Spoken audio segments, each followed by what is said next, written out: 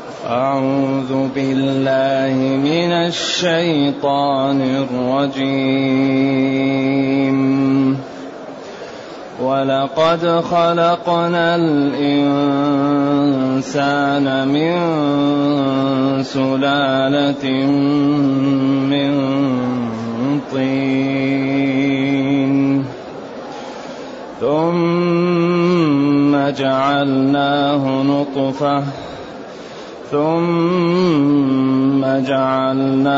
نطفة في قرار مكين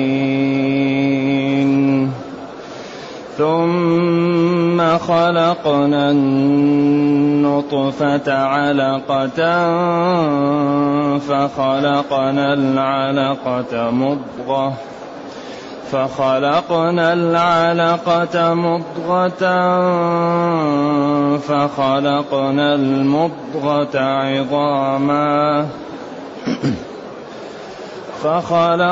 المضغة عظاما فكسونا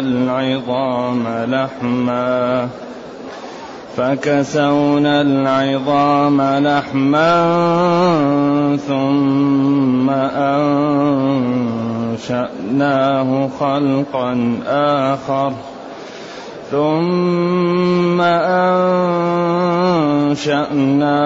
خلقا آخر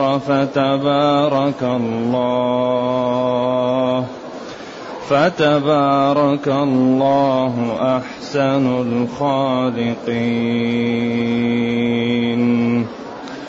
ثم إنكم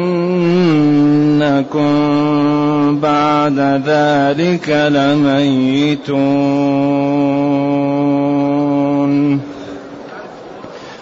ثم إنكم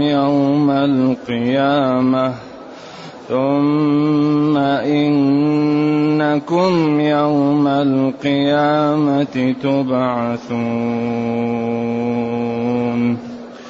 ولقد خلقنا فوقكم 7 طرائق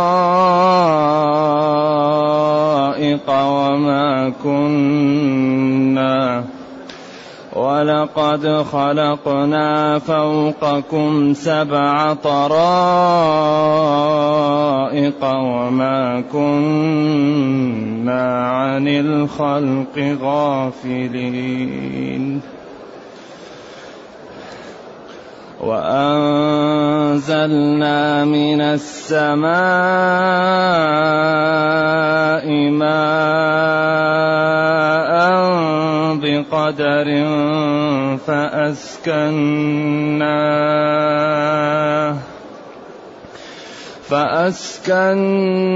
فأسكناه في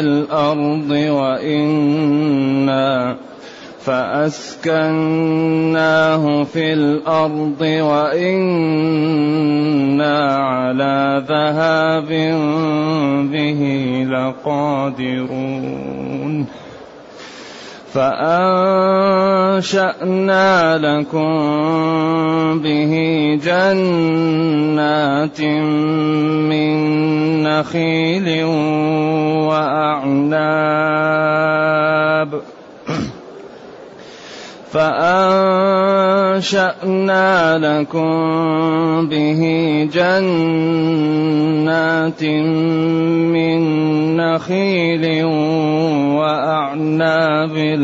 لكم فيها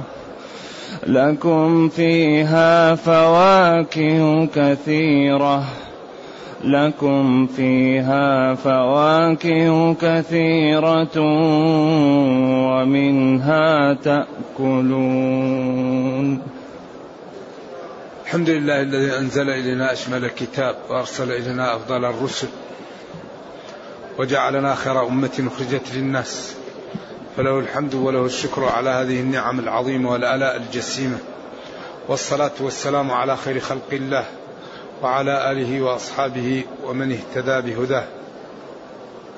أما بعد، فإن الله تعالى يبرهن على قدرته ويدلل على ذلك، فلما بين أوصاف المتقين وأخبر مؤكدا ذلك الخبر أن لهم الفلاح، والفلاح هو أن ينال الإنسان ما يحب ويأمن مما يخاف، فأجمع كلمة للخير الفلاح. لما أنهى المقطع وبين صفات الفالحين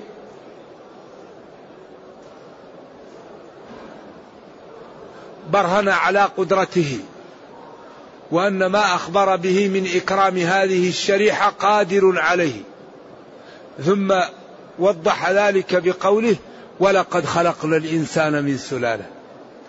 ولقد خلقنا الإنسان من سلالة هو برهان ودليل على أن ما أخبر به من فلاح المؤمنين الذين هم في صلاتهم خاشعون والذين هم عن اللغو معرضون، هذه الشريحة التي هذه صفاتها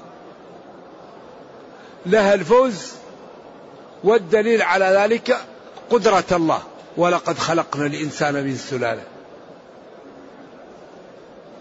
فلذلك دائما إذا أمر الرب أو نهى أو وصف صفة جميلة أو وعد أو أوعد لا بد أن يختم المقطع بالقدرة، ومن أكبر الدلالات على القدرة الخلق. هذا لا ينخرم في القرآن. أحيانا يكون الكلام مباشر، وأحيانا يكون بعد ببعض الآيات. لذلك لما قال اعبدوا ربكم أحدث تساؤل ضمني: من هو ربنا الذي نعبد؟ الذي خلقكم.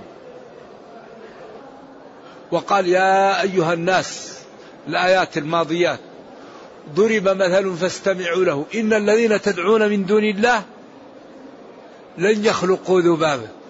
إذن الذي لا يخلق لا يستحق العبادة. إذن من يستحق العبادة؟ من يخلق، ولا يخلق إلا الله. أفمن يخلق كمن لا يخلق؟ يخلقكم في بطون أمهاتكم خلقا من بعد خلق في ظلمات ثلاث. هذه الآيات التي سالآن تتبين.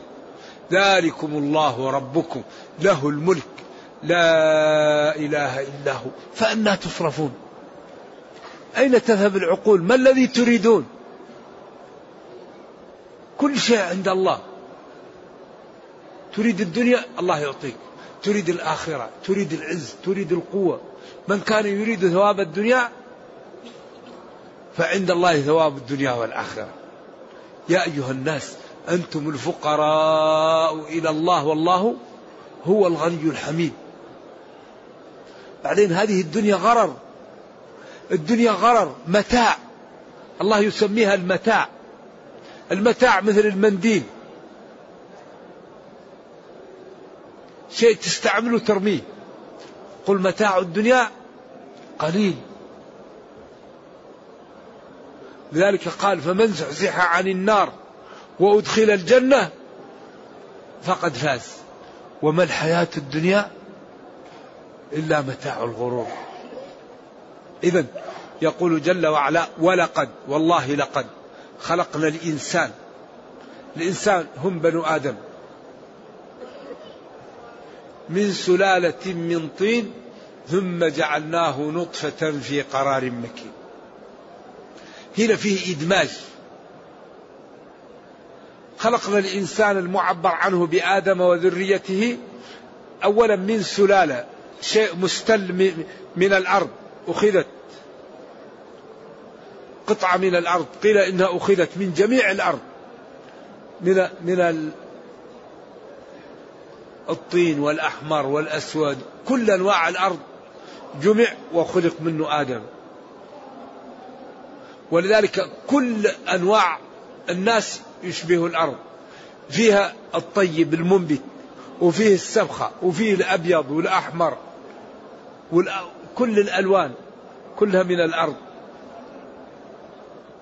إذن خلقنا الإنسان من سلالة من طين، أي هو الأب آدم، ثم جعلناه أي ذرية في قرار مكين. السلالة اللي هي النطفة التي يخلق منها الإنسان في قرار مكين في الرحم، ثم خلقنا النطفة علقة، فخلقنا العلقة مضغة، فخلقنا المضغة عظاما، فكسونا العظام لحما. لذلك الآن كبار الذين يشتغلون في الأجنة وعلم الأجنة إذا قرأوا في القرآن يدخلون في الإسلام، لأنهم يقولوا نحن نجلس مدة نبحث عن هذا، وهذا رجل أمي لا يقرأ ولا يكتب، وكان في زمن لا توجد فيه التحاليل ولا توجد فيه هذه الأمور، ويتكلم بالدقة عن أطوار خلق الإنسان. هذا لا يمكن يكون إلا من وحي، وخصوصا في تلك الأزمان. إن أحدكم يجمع خلقه في بطن أمه 40 يوما علقة، يعني نطفة، ثم يكون بعد ذلك علقة، ثم يكون مضغة، ثم يأتي الملك ويكتب 4 كلمات، ينفخ فيه الروح ويكتب رزقه وأجله وعمله، رزقه وشقي أو سعيد. إن الرجل لا يعمل بعمل أهل الجنة فيما يبدو للناس، فيما يبدو للناس في صحيح البخاري، حتى لا يبقى بينه وبينها إلا ذراع فيسبق عليه القلم فيعمل بعمل أهل النار فيدخلها. وإن الرجل لا يعمل بعمل أهل النار فيما يبدو للناس حتى لا يبقى بينه وبينها إلا ذراع فيسبق عليه القلم فيعمل بعمل أهل الجنة فيدخلها. وهذا الحقيقة يخيف. إذن أول 40 و40 كم؟ 4 شهور على طول ينفخ فيه الروح. لذلك لما كان نفخ الروح بعد 4 شهور جعل المتوفى عنها للحفاظ على الزوج وعلى الولد 4 شهور و10، لأن 10 الأيام هذه لازم يتحقق نبض الجنين فيعلم هل حامل أو غير حامل. لذلك قال والذين يتوفون منكم ويذرون أزواجا يتربصن بأنفسهن 4 أشهر و10، 10 أيام احتياط حتى يظهر النبض واضح. فالدين عجيب الإسلام. إذن يقول ولقد خلقنا الإنسان من سلالة، هذه السلالة المستلة من طين آدم، ثم بعد ذلك ذريته خلقناهم من نطفة، هذه النطفة بعدها تكون على علقة، ثم تكون مضغة، ثم تكسى المضغة عظاما، ثم بعد ذلك تكسى العظام لحم، ثم بعد ذلك ينشأ خلق آخر على الخلاف الموجود فيه. 40 و40 4 أشهر و10. أول نطفة ماء مهين، بعدين هذا يأتي في مكان، بعدين بإذن الله تعالى يأتي ماء المرأة وهو الذي يسمى البويضة، بعدين يلتقي مع بعض وتتكون الجنين، وبعدين يكبر، بعدين يكون علقة دم جامد، ثم بعدها يكون لحمة صغيرة مضغة، ثم بعدين تكون المضغة عظام كأنها تخطط، ثم تكسى لحم، ثم ينشأ خلقا آخر، يعني تنفخ فيه الروح، وبعدين يخرج خلق آخر من بداية نفخ الروح إلى أن يموت، أطوار كمان كأطوار النطفة. بعدين فتبارك الله أحسن الخالق، تقدس وتعظم أحسن الخالقين، لأن الخلق يقال للتقدير، ولكن الإيجاد لا يكون إلا من الله. ولا أنت تفري ما خلقت وبعض القوم يخلق ثم لا يفري. فالخلق هو تقدير الأمور، وقد يسمى الخلق على الصناعة أو شيء يخلقه يعني يصنعه. أما الخلق الذي هو إيجاد الروح فهذا من خصائص الربوبية، لا يمكن يخلق كائن حي إلا الله. ولذلك سر الكون الخلق. الآن لو يجتمع العالم على أن يأتي بخلية لا يستطيع من أنفسهم، لو اجتمع أهل الأرض على أن يخلقوا كائن لا يستطيعون، حتى لو بعوضة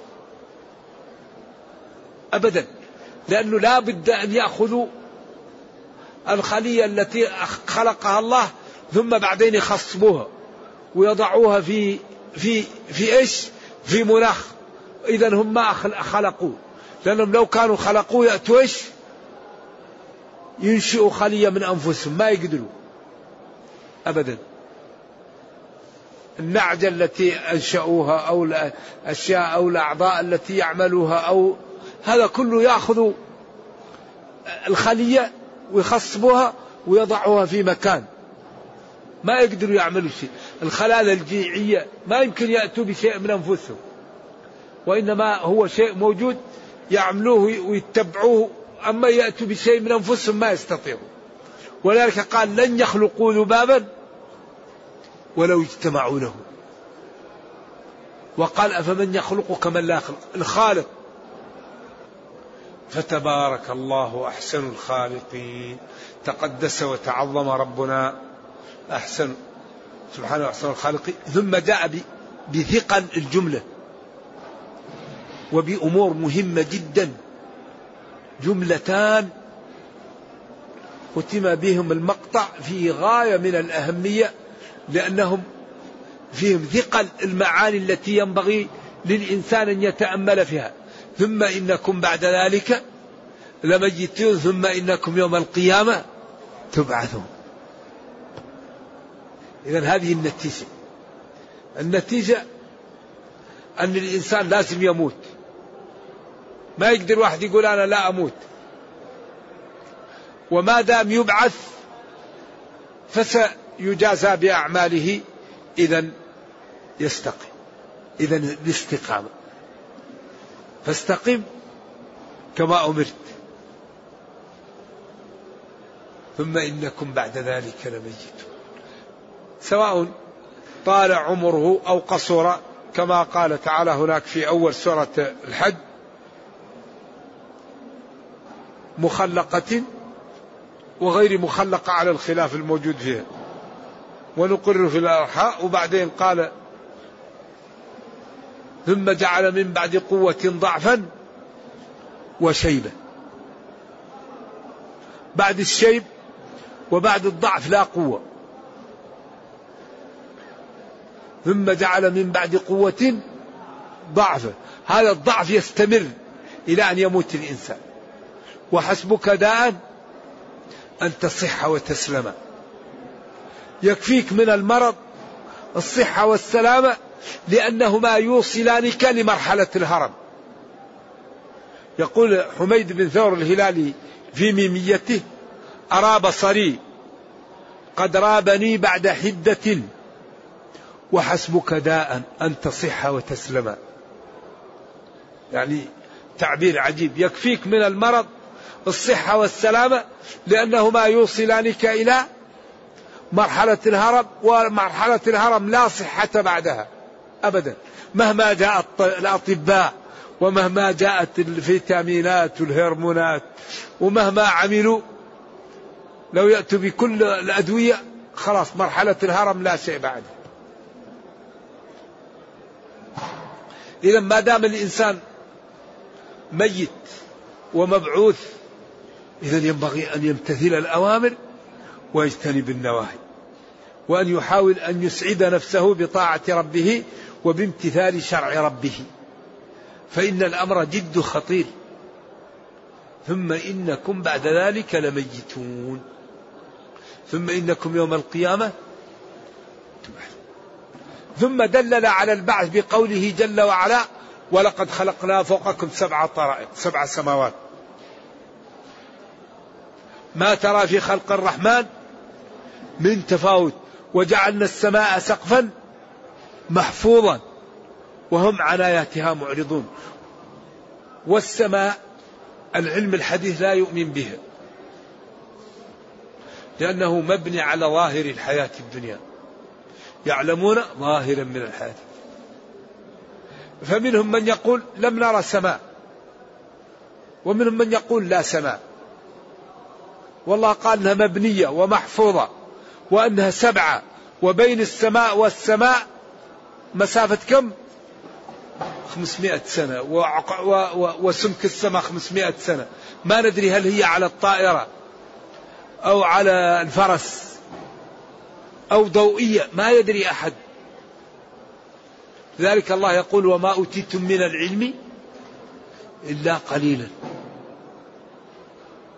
ولا شك أن السماء سقف ومحفوظ بدليل حديث الإسراء جبريل لما أسري بالنبي صلى الله عليه وسلم من المدينة وجاءه البراق وركب عليه، وجاء لبيت المقدس وركب البراق وجاءه مصعد وصعد. طبعا هذا شيء لا فوق العقل، لكن نحن نؤمن بالغيب، الذين يؤمنون بالغيب. جاء ودق الباب، من؟ جبريل، ومن معه محمد صلى الله عليه وسلم أو أرسل إليه، فتح الباب. السماء الدنيا الثانية الثالثة كلها محفوظة وعليه ملائكة تحفظها. ولذلك الآن في نيازك وفي أشياء وفي بعض الجهات إذا جاءتها هذه الأمور ما تدري فما لا يحصلها، وراء مثلث برمودا وأمور يقول لك هذا ما نعرف إيش هو. لكن نحن أمة نؤمن بما لا بالغيب، ما أخبر الله به نؤمن وما نفاه ننفيه. أما العلم الحديث لا يؤمن إلا بما يرى بالمجهر أو يحلل إلى أجزاء، يؤمنون بظاهر الحياة الدنيا. وما كنا عن الخلق غافلين، ما كنا عن الخلق غافلين، فنحن الذين نكلأهم ونحفظهم وندفع عنهم ونحاسبهم ونكرم من يستحق الكرامة ومن عمل، ونعاقب من لم يمتثل أمري. وما كنا عن الخلق غافلين. ولذلك لا تأخذه سنة ولا نوم. وضع الميزان، يعز هذا يذل هذا، يحيي هذا يميت هذا، يفقر هذا يغني هذا. ومن جملة عدم غفلتنا عن الخلق إنزالنا من السماء لماء بقدر، الماء الذي ينزل بقدر لا يزيد على ما قدر الله ولا ينقص، وينزل نقط نقط قطر قطر، فلو أنزله كأفواه القرب أو أنزله كقوالب الثلج لأهلك أهل الأرض. لكن الله رؤوف رحيم بخلقه.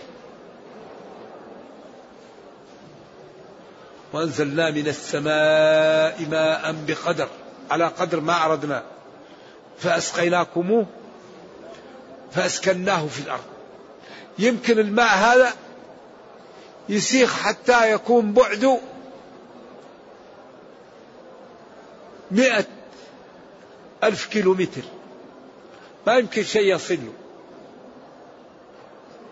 لو أخذتم وحفرتم ما يمكن يصل له شيء، لكن جعلوا قريب تحفروا وتجدوه، وخزنه لكم في الأرض تشربون وتزرعون وتدخرون. وإنا على ذهاب به لقادرون. قل أرأيتم إن أصبح ماؤكم غورا فمن يأتيكم بماء معين. ولذلك كان بعض السلف كل ما رمى الدلو في البير ووجد ماء يقول الحمد لله الحمد لله. فقال له أحد لما لا كل ما رميت الدلو تحمد الله؟ قال لأن الله يقول فمن يأتيكم بماء معين. فالله أتانا بذا الحمد لله، أصبح البير يمكن يصبح غائر لا ماء فيه فنهلك. ولذلك الإنسان كفور، هذه النعم كلها يقابلها بما لا؟ بالكفران والجحود.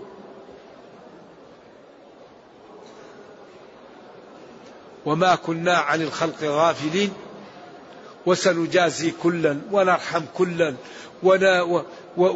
ونرزق الجميع.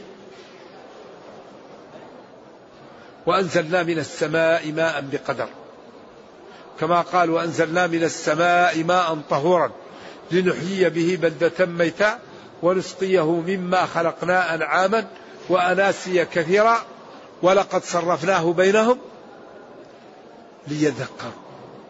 جعلنا بعض البلاد قاحل وبعضها خصب ليذكروا وما أنتم له بخازنين، أي بماسكين وجاعلينه في خزانات أو في أماكن، وإنما الله هو الذي يحفظه. وإنا لنحن نحيي ونميت ونحن الوارثون.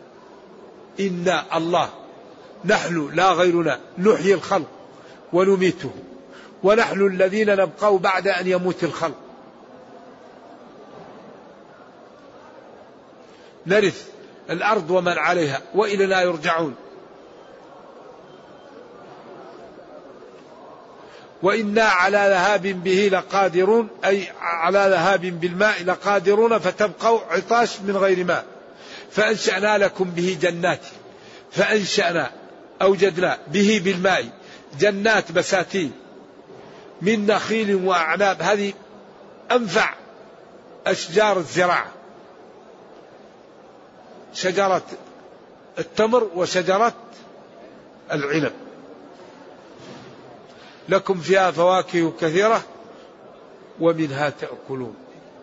لكم فيها فواكه كثيرة منها، لكم فيها فواكه كثيرة منها تأكلون. فأنشأنا لكم به جنات من نخيل وأعناب لكم فيها فواكه كثيرة منها تأكلون ومنها تأكلون.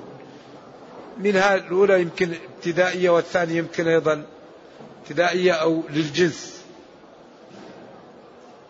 أوجدنا لكم بالماء جنات بساتين، هذه البساتين من النخيل والأعناب، وهذا أنفس أنواع البساتين. من تلك البساتين تبتدئون أكلكم أو من جنسها تأكلون. وشجرة وأوجدنا لكم بها شجرة أو أنبتنا لكم بها شجرة تخرج من طور، من جبل يقال له طور سيناء لأن أشجار الزيتون كثيرة فيه، تنبت أو تنبت بالدهن، أي بالثمرة التي يخرج منها الدهن، وصبغ للآكلين، أي إدامات تجعلون فيها وتصبغون بها ما تأكلون من الخبز.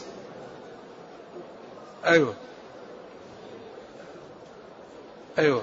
وإن لكم في الأنعام لعبرة وأخلقنا لكم وإن لكم في الأنعام لعبرة. أيوة، الأنعام التي تقدمت اللي هي الإبل والبقر والغنم، نسقيكم مما في بطونها، كما قال من بين فرث ودم لبنا خالصا سائغا للشاربين.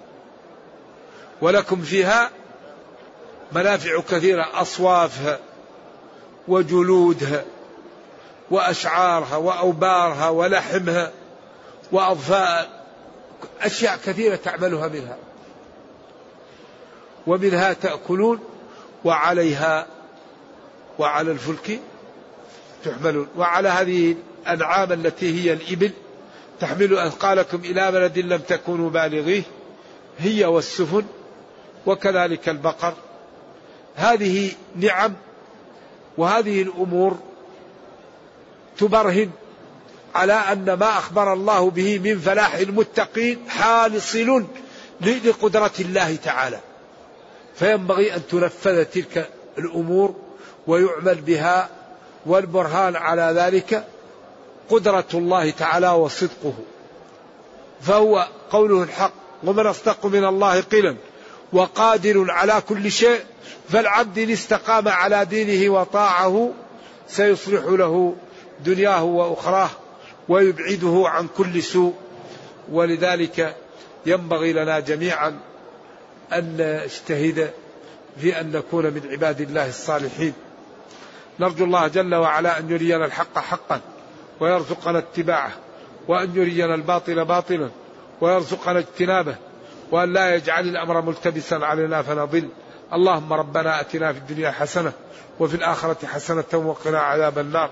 سبحان ربك رب العزة عما يصفون وسلام على المرسلين والحمد لله رب العالمين، والسلام عليكم ورحمة الله وبركاته. هل يجوز زيادة لفظ سيدنا في الصلاة على النبي صلى الله عليه وسلم؟ وقد ورد النهي عن ذلك بقوله لا تسيدوني. أنا ما أعرف هذا الحديث لا تسيدوني، ما أعرفه، ولكن هو قال لسعد بن معاذ قوموا إلى سيدكم، والتحية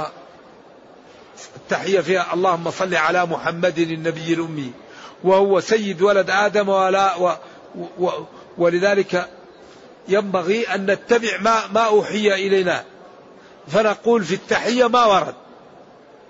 أما النبي صلى الله عليه وسلم سيد ولد آدم وأفضل الناس، لكن التحية الواردة اللهم صل على محمد وعلى آل محمد كما صليت على إبراهيم وعلى آل إبراهيم. والخير في الاتباع، أيوة الدين بالاتباع. من أراد الحج مفردا وأراد أن يضحي هل يجوز أن يقلم أظافره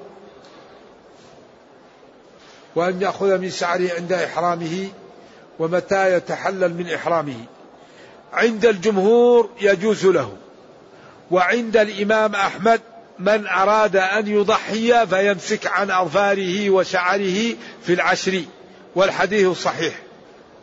وعند المالكية الحاج ليست عليه أضحية، الذي يكون حاجا ما يذبحه هدي، سواء كان مفردا أو غير مفرد، فالحاج ما يذبحه لا يكون أضحية، يكون هديا. فإن كان غير واجب فهو هدي، وإن كان يعني متمتع أو قارن فهو مطالب بهدي واجب لقوله فما استيسر من الهدي. نعم. بعد فك الأحرام للمتمتع إلى يوم التروية مثل ساعات من الإحرام مثلا، إيش؟ لا يهم من يريد أن يحج متمتعا فيعمل عمرته ويتحلل وبعدين يقص وبعدين يمكن يلبس الإحرام ويحرم، ما عنده مشكل، ما هو لازم يجلس طويل لابس الإحرام.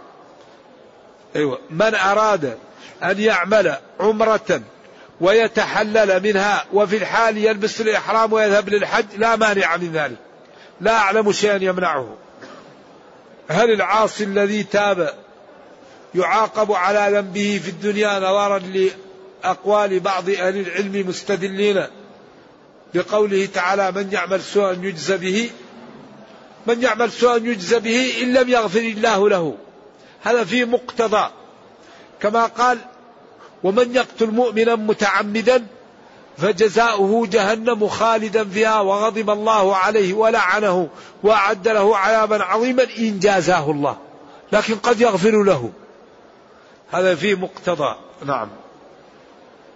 رجل عاهد الله أن لا يفعل الذنوب ثم عاد يكفر عن ذنبه، يكفر عن المعاهدة عن اليمين وعن النذر.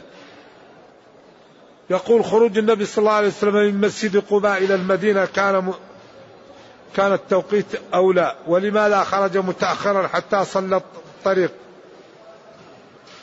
الله أعلم.